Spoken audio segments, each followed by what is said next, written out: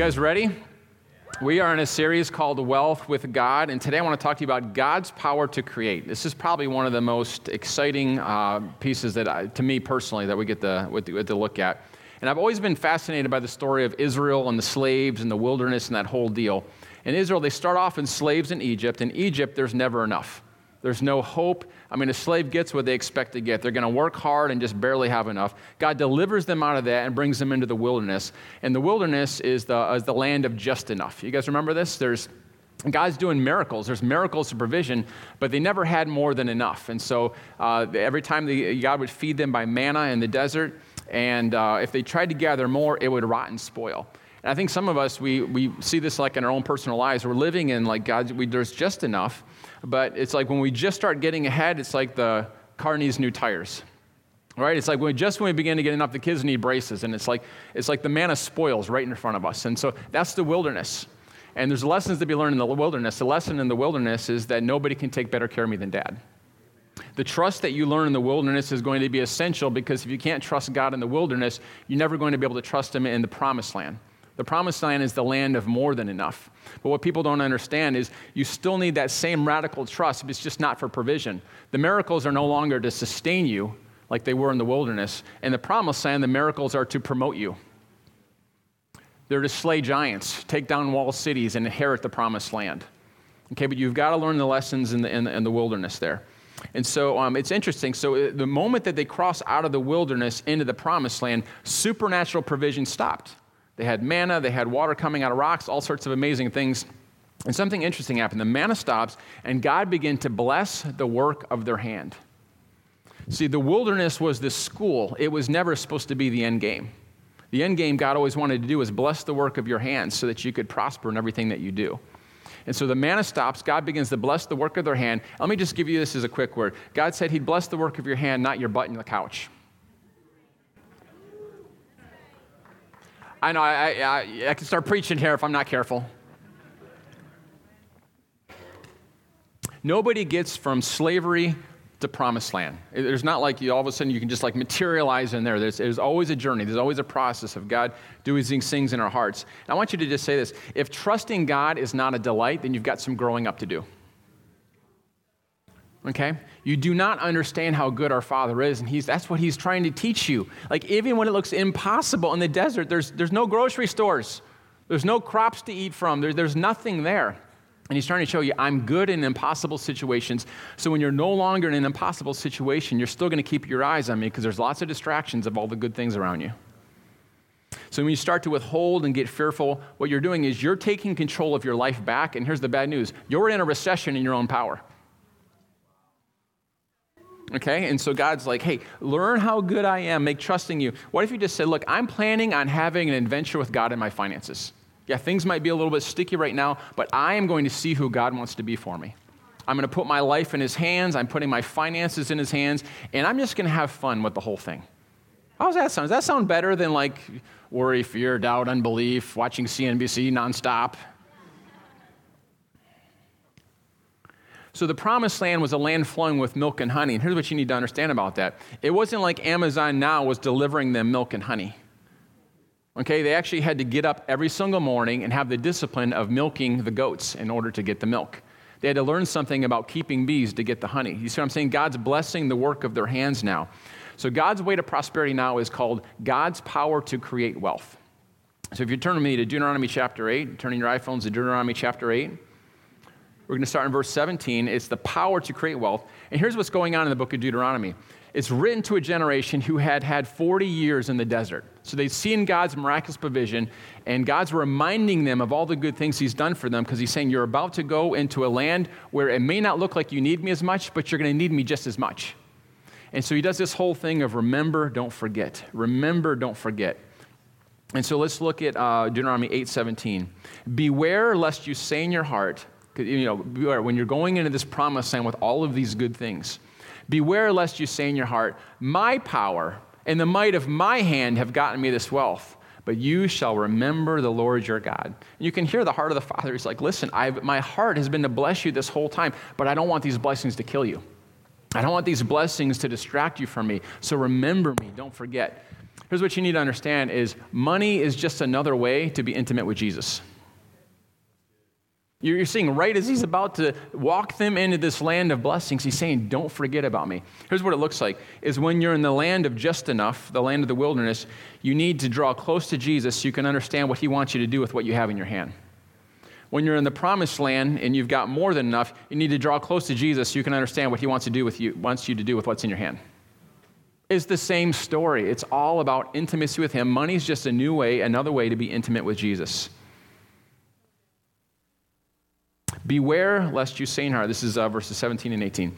Beware lest you say in your heart, my power and the might of my hand have gotten me this wealth.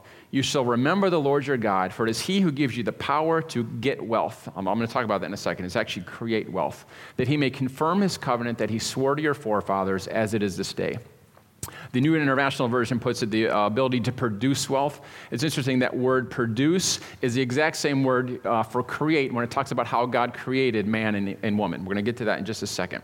But first of all, I want you to see the difference in the picture of trying to get wealth versus trying to create wealth. Get wealth is like, it's kind of self-absorbed. It's trying to get something from somebody else. It implies that somebody's going to lose and I'm going to win. Okay, that's kind of the world system, is I'm trying to get money from somebody. They're looking at customers as targets, Preachers may look at people as sitting wallets. How can I get money from people? You guys get the picture. When you're looking to create wealth, it's how can I add massive value to somebody, and wealth will be a byproduct of that. See, it's taking what God's putting inside of me, and I'm giving you something, trusting that in the process. And so in the kingdom, it looks like this. It's a win-win for the buyer and the seller. Are you guys seeing the difference there? The power to create is partnering with God to bring massive value to other people. There it is in a sentence. The power to create is partnering with God to bring massive value to other people. Wealth is just a byproduct. Wealth is attracted to the person who creates and solves problems and adds value. So picture this. The power to create is finding ways to add more value than anybody else is finding. So you are becoming more valuable to your environment. You're growing. Man, there's like fireworks going on up here. It's hot. Good. Yeah, more stuff. It's like the atmosphere is amening this. It likes this. This is good. So you're adding massive value to those around you. You're doing more. You're serving more. You're giving more. And the result is that you will be able to earn more. It doesn't matter if you're trying to have the best food truck in Columbus or you're the founder of Facebook. The thing is the same. You're trying to add value to people. I've told the story before on my son Joshua. Did not get permission this morning, but since he's sitting here, do I have your permission? Okay, I got permission from my son Joshua to tell the story. And so when he was 18 years old, he was working at a restaurant that was known for their subs being freaky fast. And so he did something interesting. Before he ever got there on his first day, he memorized the entire menu. We told him, Joshua, this is how you succeed in work. You get there early, you stay late, you don't complain, you make others look good, and you take extra shifts when they ask them to. And Philippians 2 just says this: if you don't complain, you'll shine like stars in the heavens. Have you ever been in your workplace? You know you will stick out if you're not joining in on the gossip about everything else, okay? And so he memorizes the menu before his first day. And so the corporate headquarters came in, and I guess you could get certified in different areas of like the slicer and how fast they do things. And so the corporate actually was watching him, and they certified him in every area, even though he didn't know he was being tested. He was just working, adding value. And so one day he came home. He's like, Dad, you're not going to believe it. 5 minutes before close, someone came from Buffalo Wild Wings. I don't know why this is relevant to the story. And they went into the restroom and they blew it up in there. So you know what I'm talking about there, where it's like the 4th of July happened like on the the toilet and the walls, and it's like do I call 911 or ask for the guy's autograph? That was actually kind of impressive what he did there. And so 5 minutes before close, and so he was assistant manager at the time. I'm like, well, what'd you do? Did you have somebody else clean it up? He said, no, I didn't want to ask somebody to do that. I took care of it. And he said, by the time I was done, you could have eaten off of the toilets. Which I don't recommend. It's a metaphor, but you get the picture here. Every store that they put him in became the most profitable store in that owner's fleet there. He, on his days off, he went to some different stores and would get best practices. So we'd find out who was the best at the cash register, kind of interview them, who was the best at slicing, and put together a little training and begin to train his own work in the best practices of the other stores on his own time. 18 years old, make him barely minimum wage, or a little over minimum wage. And by the time he was 18, they actually wanted to send him to corporate training so he could take over the whole store, so he could run a store of his own. When he took another job, he found out the favorite candy bars of the other managers, and wrote a prophetic word with the candy bars and gave it to them. What was he doing there? He was adding massive value at a place that makes sandwiches. Okay, he was just adding it. He would have elderly people that would wait 1 hour for his shift to start when they realized he wasn't there so that he could make their sandwich. And so I'm just saying, just good stuff. What's happening? God's power to create, think of creating wow experiences. Okay? When you're partnering with God to add massive value, you're creating wow experiences for people. Here's what a wow experience is when your expectations are far exceeded. Obviously, your whole life can't give off wows, like every single second can't be one. But so here's what I want you to do. I want you to take 30 seconds and just talk to the person next to you about a time when you experienced a wow experience. Maybe it was like Disneyland, a restaurant that went this, a movie was amazing. And so I'm not talking about like a God experience, wow, okay, well, a wow with God, but like in your customer experience, we can all think of a lot of woes where it was like horrible and everyone gets on, and trashes the place. But I want you to just take 30 seconds, think of a time where you were wowed by your customer experience. So just turn to your neighbor, just discuss it.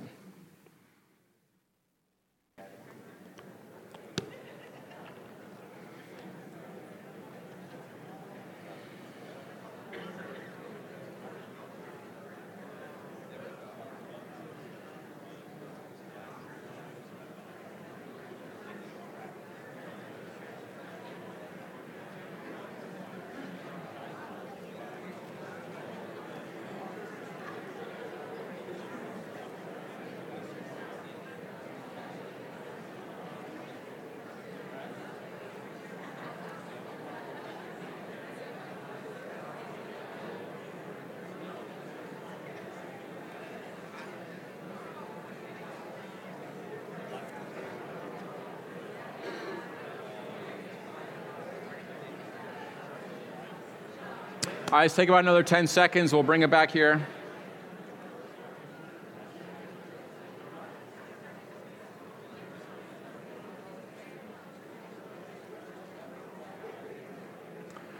Now, how many of you were able to come up with a wow experience? Raise your hand. How many of you had difficulty thinking of a wow experience? Yeah, isn't that something else? How many of you are able to think of a woe experience if you tried to? Yeah, isn't that something else? And so, here's the way the Bible would describe wow. It said Daniel had an excellent spirit. Excellence honors God and inspires people. Let me just say this. Let the excellence of your work be the platform for your witness. Not how bold you are, not how charismatic you are. Let the excellence of your work be the platform for your witness. I remember a really significant wow experience. It was the first time I flew first class on an international flight. Let me tell you, first class is experiencing a whole different realm than the people who were in the Koshi class down there. It is a totally different realm. And it starts just from like the way they get on the plane. I'm not sure if you noticed this. It's like first class people, take your time, board at your leisure. I mean, they're just kind of strolling along and doing this thing. And they go there, and while the rest of the people, it's like, the horses at the gate of the Kentucky Derby waiting for it, while they're all sitting down and getting drinks. You know this whole story. So getting drinks in there, and it's a totally different experience for the Kochi people who are like trying to board. They're like trying to board by zone, and I think that their idea is like for it to be neat and orderly, but somehow it gets lost in translation. Have you seen like the tension that happens there? Somehow I think the people are hearing, everybody, run for your lives, run for the plane, push, shove, use your elbows, do whatever you have to do. This is the last lifeboat out of the Titanic, get on there. It's like people are just going on there, and it's like the Hunger Games for the overhead space conditions. Have you seen this thing? People are just going crazy, but not in first class. I swear, one guy brought a mattress and a dead yak. I was like, how did he fit that thing in there? There's like unlimited room in the first class thing. It's amazing. When you're sitting down in first class, you're like greeted by your own personal attendant. It's amazing. Like they have your own little first class attendant there, and they've got a present there waiting for you. I'm unwrapping this thing. These poor people are being like shuttled to the cattle cart, the Kochi people that are walking by, while like we're opening our presents. It's absolutely amazing. Like drinking our drinks. It's amazing. So they had like socks and like a sleep mask and earplugs and lip balm and complimentary headphones. for our flat screen TVs that we were about to watch. And I think there was even an Apple Watch in there. It was just absolutely amazing. But the Kochi people, they get nothing. They get absolutely nothing down there. And they're crammed back there like a jar of olives. Have you seen them back there like this? And then there's that poor soul who gets the middle seat. Oh my gosh. He's like, I have to learn how to eat with your elbows touching together like a T-Rex in this thing. I'm embarrassed for the poor guy.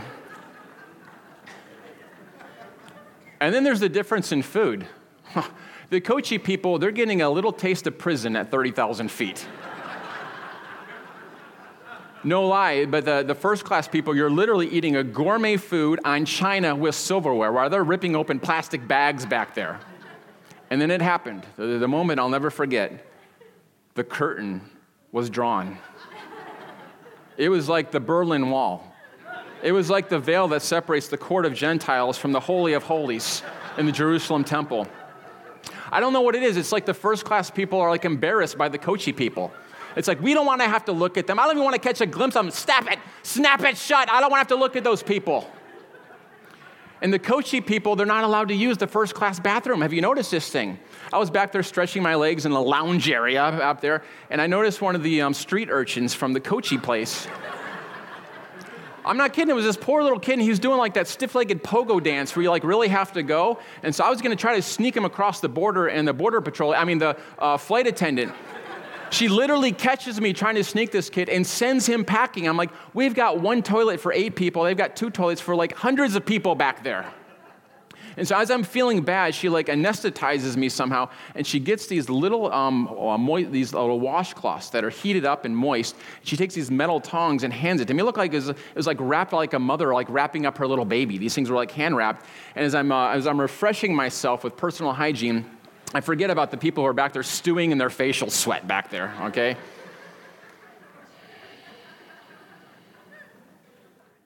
Just one more thing on the wow here. Literally, I'm sitting there in my throne, on these things, and I found interesting things coming out of my mouth. I'm like, bring me a goblet of something sweet to drink. Get some of those Kochi people to entertain me with some jesting and some juggling. I just felt completely entitled, and then I realized, like, that thing does 180 degrees. It lies flat so you can sleep back there.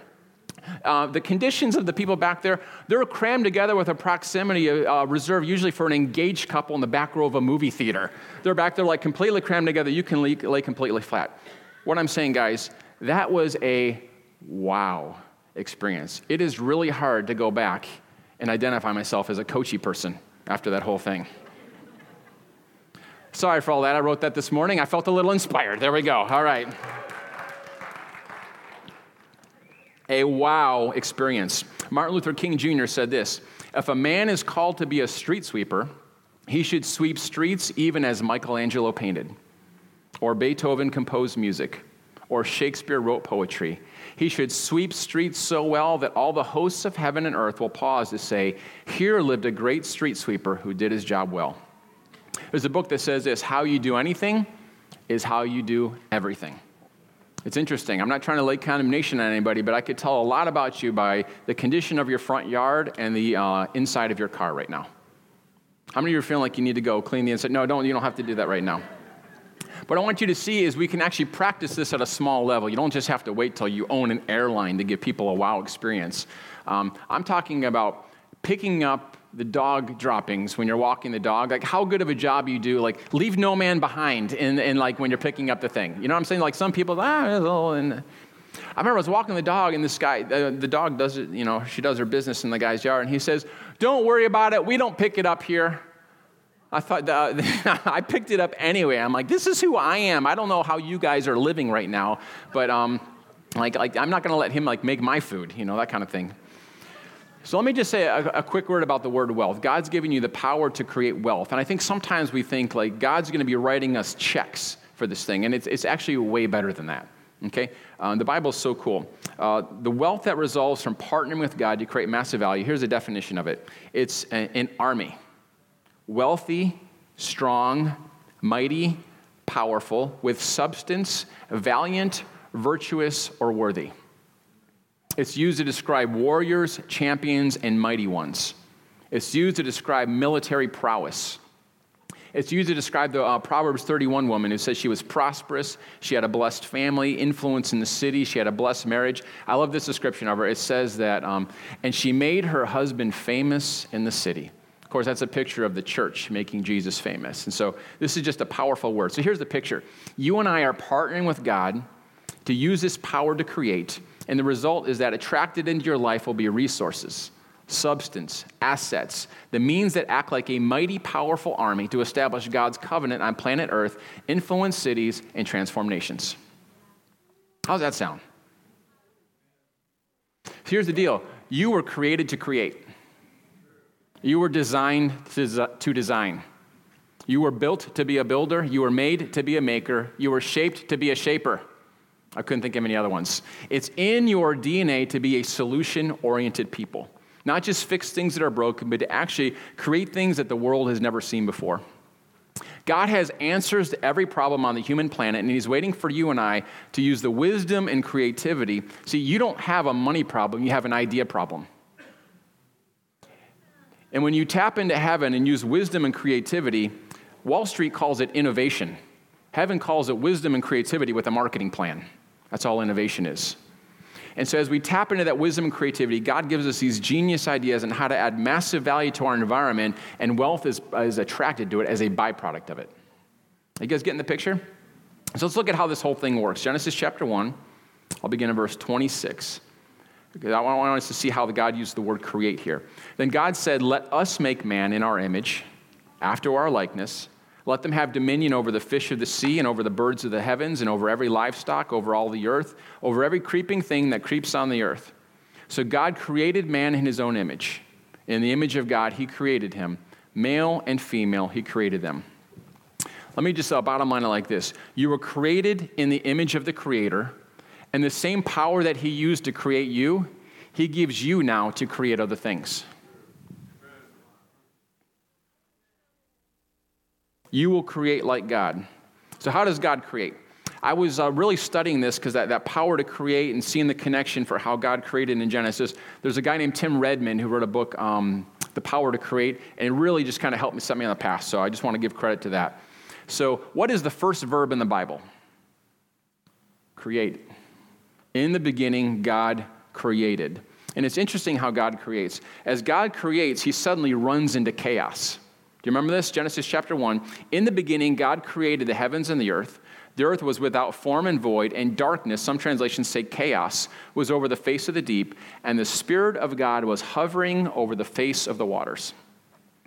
Because you've been given the power to create, you have a calling that's going to be attracted into chaos. A lot of people begin to curse the darkness. They begin to curse the chaos. My life's a mess. This workplace is a mess. Why am I always in a mess? It's because you were born to shine that you will be attracted into darkness. Stop cursing your destiny and start hovering with the Holy Spirit over the chaos so that you can create like he creates and bring order out of chaos and wholeness out of brokenness. How does God create? He hovers over it with his Holy Spirit. The still small voice is going to be one of the most important aspects of wealth creation. God's going to lead you into chaos, and every step of obedience and hearing his voice takes you one step closer to wealth creation. So let me just ask you a quick question. How are you responding to the chaos in your life? So I think we think this power to create is some mystical ability to multiply dollars, and it's not. It's actually just responding to your calling of being drawn into darkness, drawn into chaos, hovering over it with the Holy Spirit, getting genius solutions, strategies, whether it be a mess in your home, whether it be a problem in a relationship. It could be as simple as using the still small voice, or it could be a new way to irrigate crops in a foreign land. You see, it doesn't have to be this far-off thing. You can actually begin to use the power to create this afternoon. As you begin to hover over that thing with the Holy Spirit, listen to his voice, get those ideas, get those pictures. John 16, Jesus basically says, hey, believers, I'm going to help you cheat. Do you remember this? He says the Holy Spirit's going to come in our lives and speak what he hears from the Father and show us things to come. Guys, that's cheating. Believers have an unfair advantage. Then he says, I'm going to put the favor of God on your life. Do you guys remember Abraham? It says, God said, Abraham, I will bless you, and I will be a shield for you. You guys remember this? I think the King James says shield buckler. I want you to get the picture of an aura. of a person. I know I'm using New Age language, but just bear with me here. A picture of an aura. God says, I will go before you and I will go behind you so that every situation you walk into, it will be blessed. Here's some good news that wasn't just reserved. That was literally the presence of God in Abraham's life that enabled him to prosper in a desert, that enabled him to open a can of whiptail on a bunch of wicked kings with just his personal army. Everything he did prospered. Passed it down to Isaac. Isaac was able to sow in a famine and reap 100-fold return. Like, this was on his life. Here's the good news. Galatians 3 says that the blessing of Abraham is for his children, meaning us, through faith. As you begin to recognize that you are literally a walking Ark of the Covenant with 4 legs. You are carrying the presence of God. There is an aura. There is a favor on your life that when people come into contact you, they just want to do business with you. They just like your ideas. Your words just seem to have weight in the room, and it's because you're experiencing the presence of God in your life. In the Old Testament, there was, when the Ark of the Covenant went to a guy's house named Obed-Edom, everything in his house prospered because the presence of God was in his life. Guys, that's an Old Testament picture of a New Testament reality that you and I have walked into because the Ark is now living inside of you. Don't be afraid to put your shouting shoes on, okay? As you hover over the situation, as you hover over the chaos with God, he's going to whisper ideas, give you brilliant concepts, reminders, wisdom from on high, genius solutions, creative strategies, witty inventions, and you will add value and you will solve problems. And as a result of that, money will be attracted. I'm not a dancer. I feel like I'm actually an excellent dancer. I just have not found the right music yet that I can dance to. So if you have that, please, I'm waiting here. But when I read this verse, I wanted to dance. Listen to Proverbs 8:14 in the Passion Translation. This is redonkulous. You will find true success when you find me, for I have insight into wise plans that are designed just for you. I hold in my hands living understanding, courage, and strength. They're all ready and waiting for you. Come on. That is amazing. So God gives you the power to create something of value for somebody else, and you will be rewarded with wealth. Money is just an indicator of how much value you're creating. So how does God create? Just to review, he hovers over the chaos with his Holy Spirit, but there's a second thing in the creation part. Genesis 1:31, God saw everything that he had made, and behold, it was very good. The word saw can be translated to look after, to see after, to give attention to. And so here's the picture. Is he hovered, and he kept on hovering until it was just the way he wanted. Along with the power to create is not just to solve problems, it also involves in it the power to persevere. The power to, that staying power to make sure that things get done. I think so many times as Christians, we get these amazing ideas. This is going to be great. And it's like, hold on, why is there all this resistance?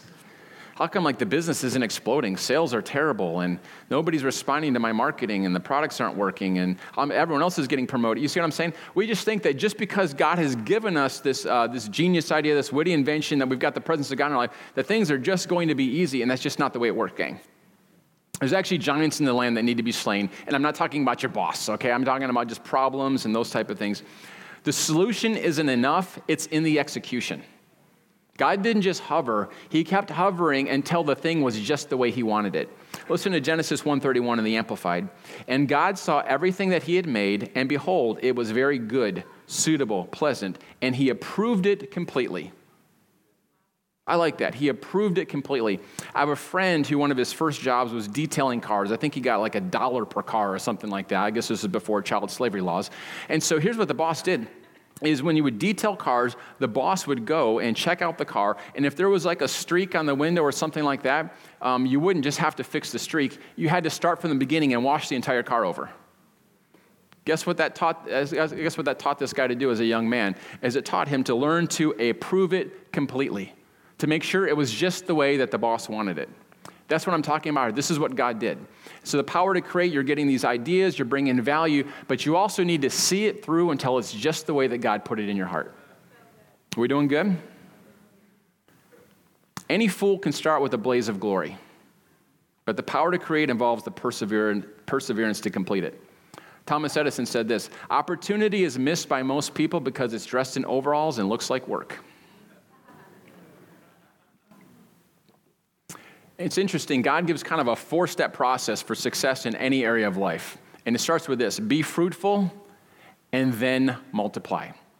If you try to multiply before you're fruitful, you're going to be multiplying dysfunction. Let's look at it in Genesis 1:28. And God blessed them. And God said to them, be fruitful and multiply. Fill, some translations say replenish the earth and subdue it. You guys get that? Be fruitful and then multiply. Replenish the earth and subdue it. Have dominion over the fish of the sea, over the birds of the heavens, and over every living thing that moves on the earth. Here's the 4-step process. Number 1, you're fruitful. And then you multiply that fruitfulness. And then you replenish and refill that multiplication system until you're able to completely subdue the market. So let's use an example from something that we can all appreciate. LeBron James. Can we just appreciate LeBron James here for a moment? Is he still in favor here? I mean, the way you guys, okay. All right, yeah, all right. I know there's rumors of trading, but they haven't happened yet, all right? So LeBron James, he went through these 4 processes here. First, he was fruitful. He was effective at one thing. It's probably offense. He was probably like a man-child among the other 6th graders there. He looked like Goliath. But then he multiplied that fruitfulness. And so he was probably good at offense and defense. But then he had to replenish it. This is where you go through ongoing and training and practice, and you actually begin to need to specialize in each niche. You can't just be kind of good at everything. You need to get really good. So now he's getting good at his short-range jumpers, his 3-points, driving to the hole, boxing out, defense, until he could subdue the entire market, best in the NBA. Apple Computers has done it. They didn't just start off as, we're Apple Computers, we're amazing at everything. First, they had to get good at one thing.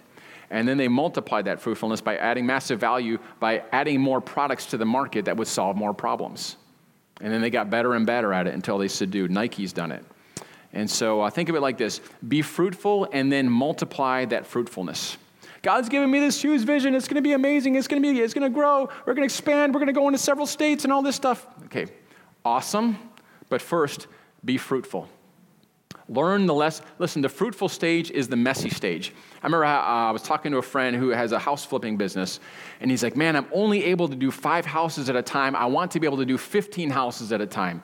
And I'm like, dude, you're already pulling your hair out. You're stressed to the max. I said, you need to enjoy the fruitful stage, because if you were to try to go to 15 houses, you're only going to be multiplying that dysfunction. I said, you don't have great relationships with your funding sources. You're not even sure, you don't have your team. You're still developing contractors. You're still trying to get a system for how you choose houses. You don't even have a marketing plan. I'm like, there's no way for you to multiply. You get the picture. The fruitful stage is the messy stage. This is where mistakes are made. This is where you blow money. This is where you mess up relationships. This is where you don't get the product right. This is where you're not getting the sales that you need. This is the stage where you make mistakes, but this is where you're learning. This is where you're getting wisdom. The Bible says get knowledge, and then get understanding, and then get wisdom. If you're like, I'm going to go out and buy a multifamily apartment complex, it's going to be amazing. Do you know anything about it? No. But God gave me a word. Okay, here's your word. Get knowledge. Read 5 books on the subject. You'll know more than 95% of any room you're in. Like, get some knowledge in the thing. The way you get understanding is through experience.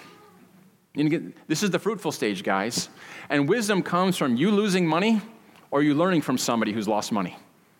The wisdom of other people. It just comes where you're able to actually identify, here's why this neighborhood, here's why not that neighborhood, just to kind of use a real estate example. You're learning, you're developing systems, you're investing in the right people and building your team. You're learning how to put up a product that's worthy of actually getting more attention. You might not want to multiply this product because it's only 75% of the way there or 50% of the way there. So you're adding value. You're making the world a better place. Your home, your classmates, your workplace, your church. You're being productive. You're co-laboring with God. You're making things better around you. Here's the deal. You're actually becoming more valuable in the process. This is one of the best parts about the fruitful stage, is it's not just about your product and your company. You're actually gaining knowledge. You're actually gaining understanding. You're growing in your ability to trust the Lord. You're growing in your ability to hear God. So you're becoming more valuable in the process. This is huge in every stage, but especially the fruitful stage. Remember, you are not working for money. You're like, I thought that was kind of the whole point. Wasn't it like to work for money? You're working with and for the Lord. You are there to add massive value. Money is a byproduct of the value that you're adding. You're gaining knowledge, understanding, and wisdom. You're becoming more valuable. You want to earn more money? Become more valuable to your workplace.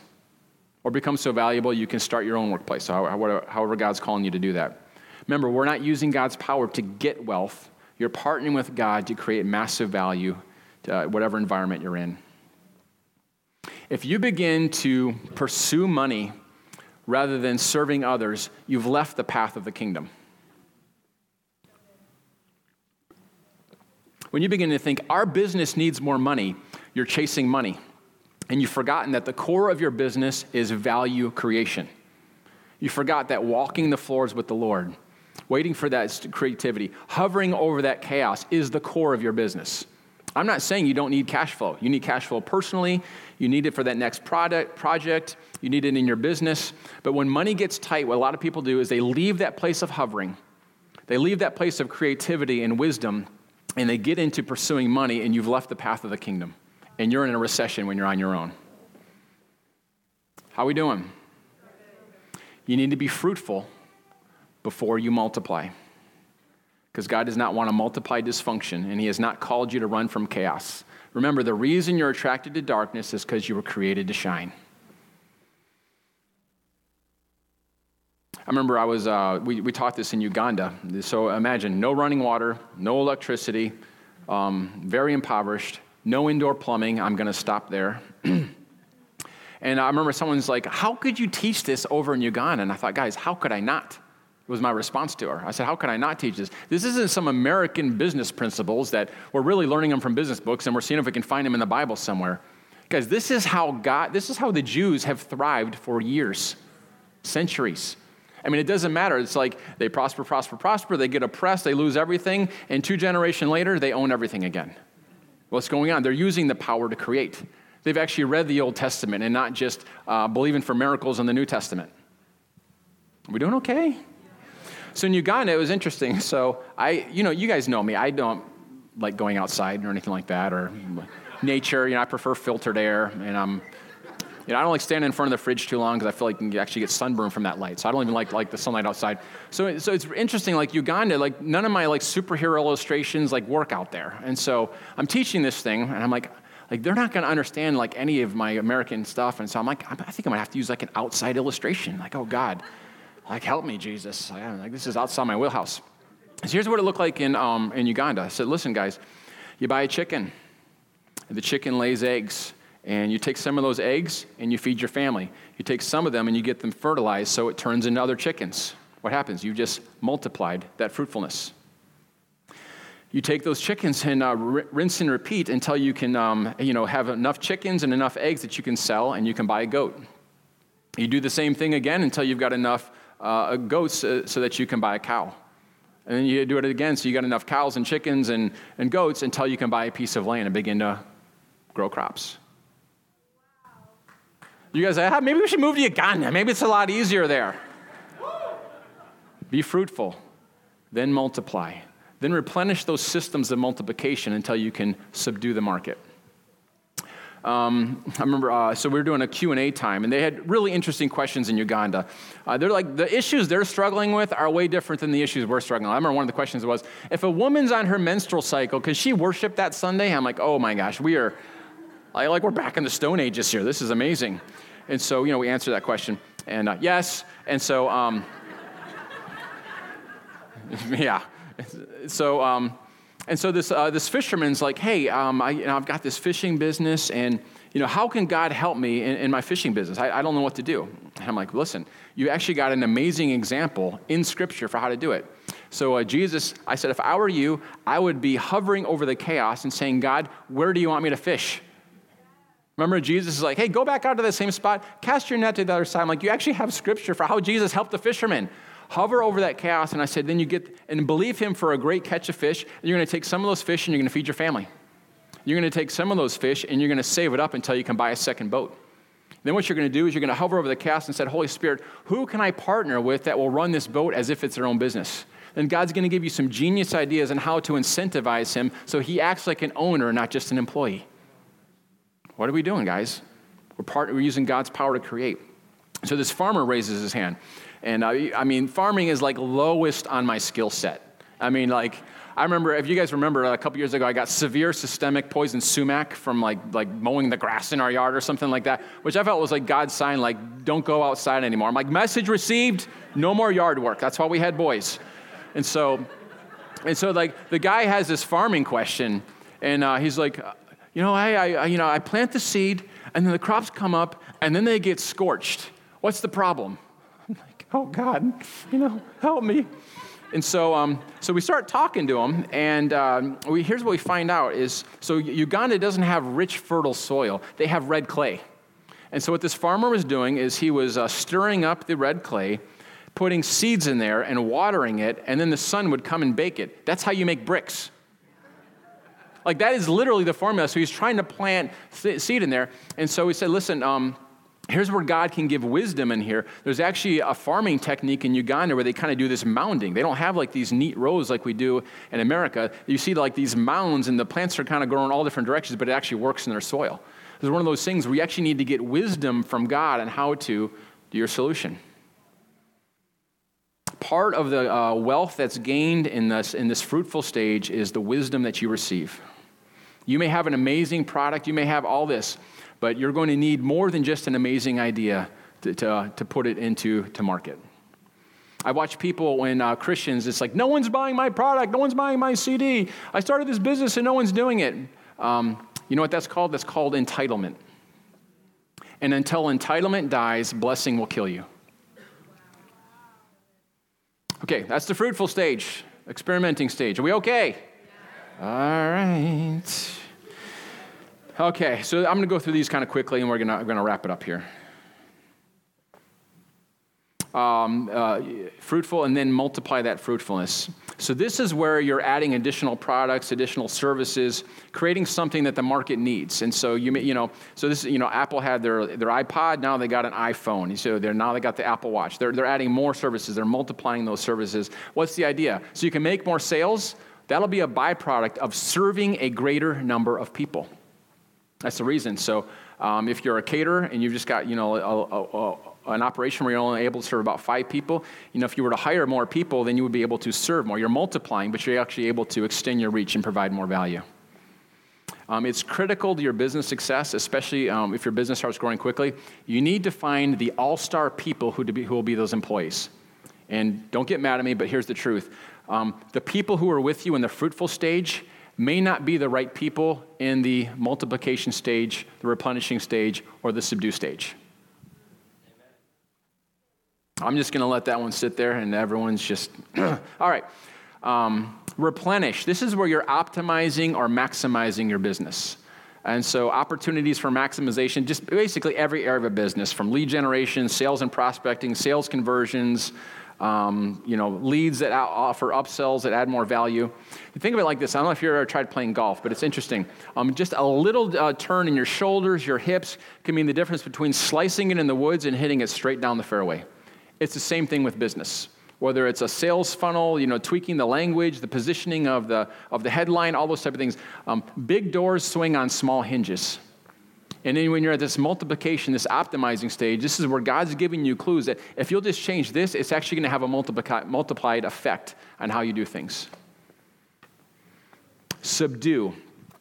This is where you're providing more value than anybody else and you're preeminent in your field. I believe God wants to take many people in this room to be preeminent in your field. You're going to need to constantly and strategically innovate. Innovation is not a weekend retreat that you do once a year. It's a constant process of learning what the customer cares about, finding ways to make it more profitable. And let me just ask you this. Let me answer this question. Is innovation important? Let me answer it like this. Ask Blockbuster if they saw Netflix coming. I'm going to close with this story. Are we okay? So Tim Redmond, in his book, The Power to Create, he tells this brilliant story of the pancake lady. So here's the pancake lady.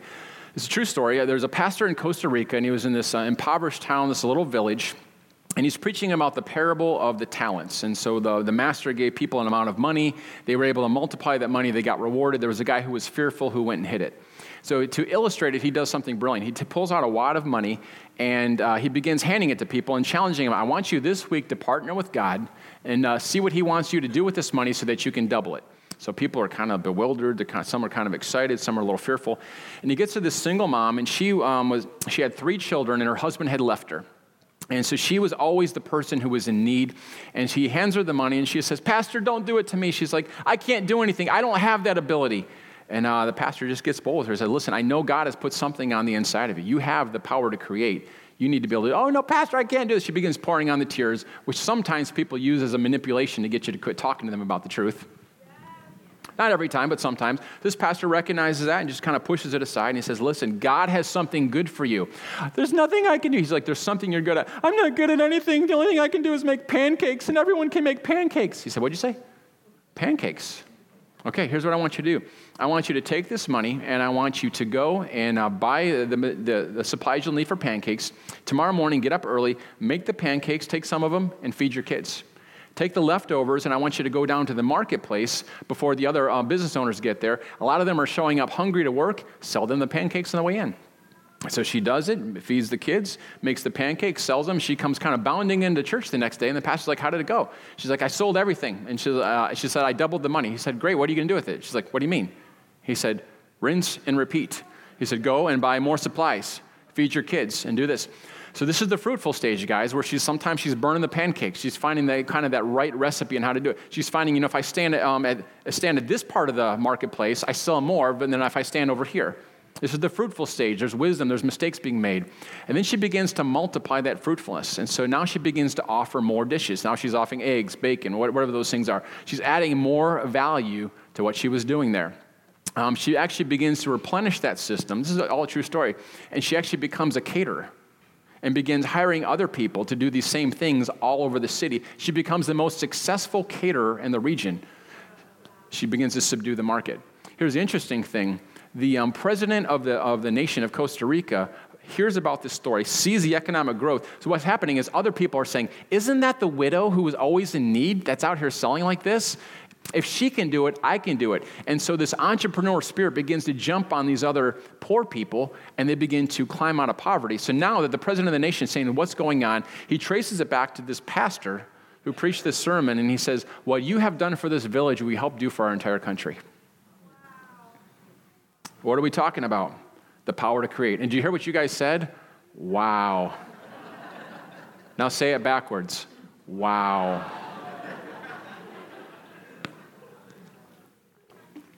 She created a wow experience for those people. Listen, gang, you were designed for problems. You were born for difficulties. Next time someone tells you, I work in a place that's so dark, there's no one Christian, it's so ungodly, tell them to complain to Daniel. No one has a boss that's so wicked that's like, hey, good morning, everybody. I've got this golden statue of myself, and if you don't worship it, not only are you fired, you're going in the fire. They're like lion's den type stuff here. Remember that whole deal?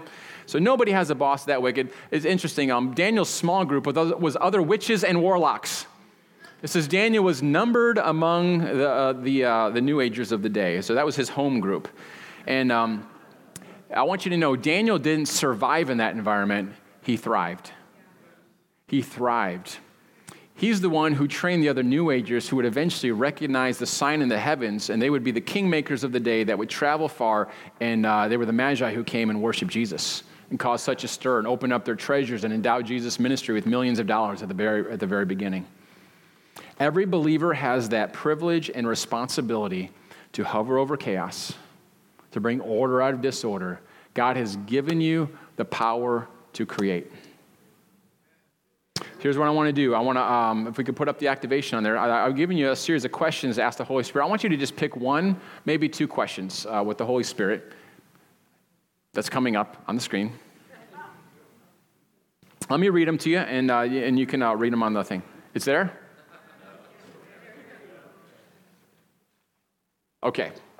How are you responding to the chaos that God is leading you into? There's one question. Is there a way that we can, it's probably too late to get them to all go up there in one. What are some areas of your life you can partner with God's power to create this week? What would that look like? I see people taking pictures. That's brilliant. What are some situations you need to hover over with the Holy Spirit? What would it look like for you to make God your business partner this week? All right, let's go through those again. How are you responding to the chaos that God is leading you into? So if that's your question, don't listen to any other ones. What are some areas of your life you can partner with God's power to create this week? What would that look like? What are some situations you need to hover over with the Holy Spirit? And what would it look like for you to make God your business partner? So just pick a question. I want you to take about 60 seconds, and just with the Holy Spirit, just let him paint on the canvas of your imagination, then we're going to close it out. 60 seconds.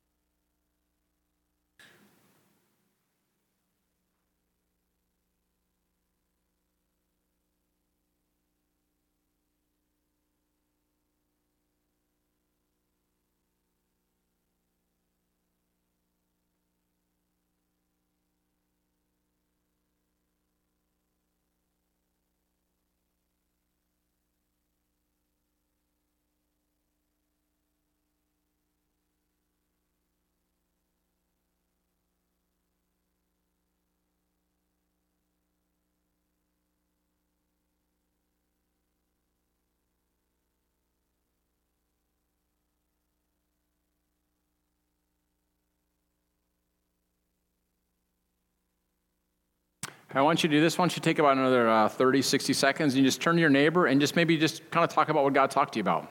You're like, oh no, I should have listened better. It's okay if you didn't get anything, but there may be just a situation you're like, you know what, I'm really looking forward to God breathing on this situation, enlightening this situation. So just take a few moments and just, what was God kind of speaking to you about, or what would you like him to speak to you about in this situation? So take a few seconds and we'll close her out.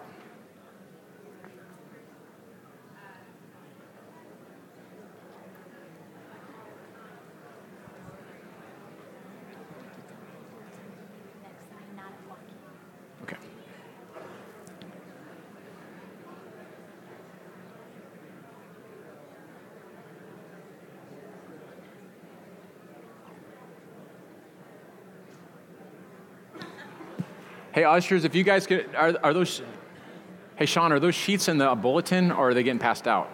Oh, yeah. Yeah, if you guys could pass those out.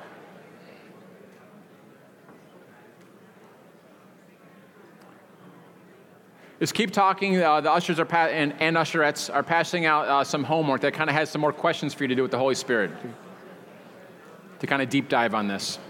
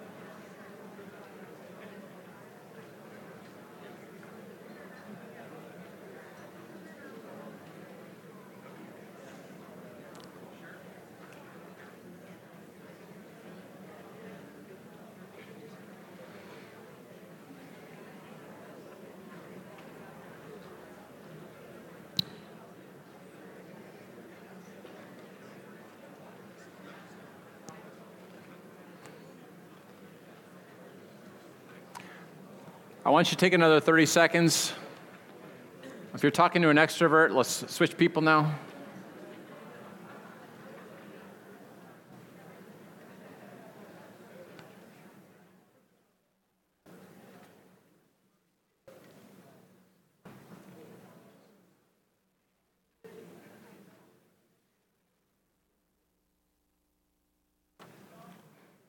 I encourage you guys to look at that homework.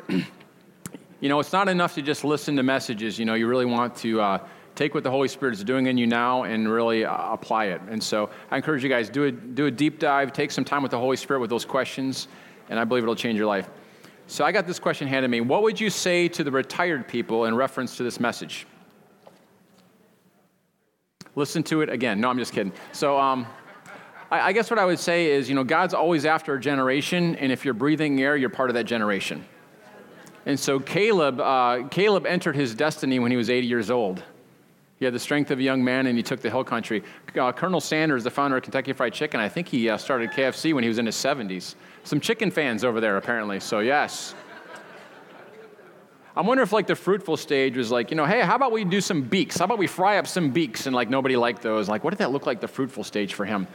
Anyway, Warren Buffett, he's in his 80s, and he just made $20 billion on one deal recently. And so that's probably a good idea. And so I would say this, is that you have a wealth of wisdom and experience that you may not even understand what you're carrying. And so younger people have a need for mentoring. Older people have a need for significance. And these two need to somehow find each other. So that the people who need mentoring are finding the people who need significance and have all the wealth and wisdom that they need, okay? And so, I'm not sure if you've noticed, but like every TV show that is like has like a young people cast, there's like no parents. Like the whole CW channel, there's like not a parent on the entire network. It's all like young people who don't need anything except other young people. There's a recipe for failure. Inheritance is when you get what somebody else paid for. Stupidity is where you think you got to reinvent it every single generation. You don't have anything to learn. And so I would say that we really need to pray that God gives us wisdom on how to take and it doesn't mean that you had to be a brilliant, but you have experience if you've lived decades on this planet, especially if you've done decades with the Lord. But I would say that God's power to create is not limited to an age group. And so I remember my son and I, we sat down and in 20 minutes we wrote down 30 business ideas. And so I'm actually going to do a session on supernatural in the workplace, and we're going to do an activation that looks just at, you're going to come up with 20, 30 business ideas, and then just see if God breathes on one of them. And so remember, you don't have a money problem, you have an idea problem. And the good news is you have the creator living inside of you who is very creative. It goes with being the creator. And so, I would just say, don't brush these scriptures off because you think that you're past a certain amount of time. And so many of the greatest people in the Bible did things in their elderly age. So you don't have a money problem, you have an idea problem. And and God can fix that. All right, everybody stand up. You guys good? Are you guys ready to go and add massive value? Isn't that exciting? Because if you remember, a couple weeks ago, we looked the pressure's off. You're going to have to decide whether you're the source of your wealth or God's the source of your wealth. So now you are freed up to go and partner with him and add massive value and trust that he's going to bring money to you. Does that sound good? Lord, I bless your people. I bless them to be the most dangerous people in the region. Dangerous to the kingdom of God. Lord, I pray that they would just love people well, that we would solve problems, that we would be the answer to the prayers of this city. And that, Lord, you would give us that prophetic prosperity, Lord, that starts in the unseen realm in the heart of God and actually affects this visible realm. So I bless each person in here with eyes to see and ears to hear. In the name of Jesus, amen. I encourage you guys, be here next week. Do not go to Joaquin over in Pickerington. Yes, you heard me right. You can go there Friday and Saturday. You need to be here Sunday. We got something very special here. Unless God tells you to. Otherwise, listen to your pastor. And so, and get that word confirmed 2 or 3 times if God's telling you. Okay, there we go. So our ministry teams are coming forward. They'll be the ones with tags on. No, I'm not joking. Be here next week.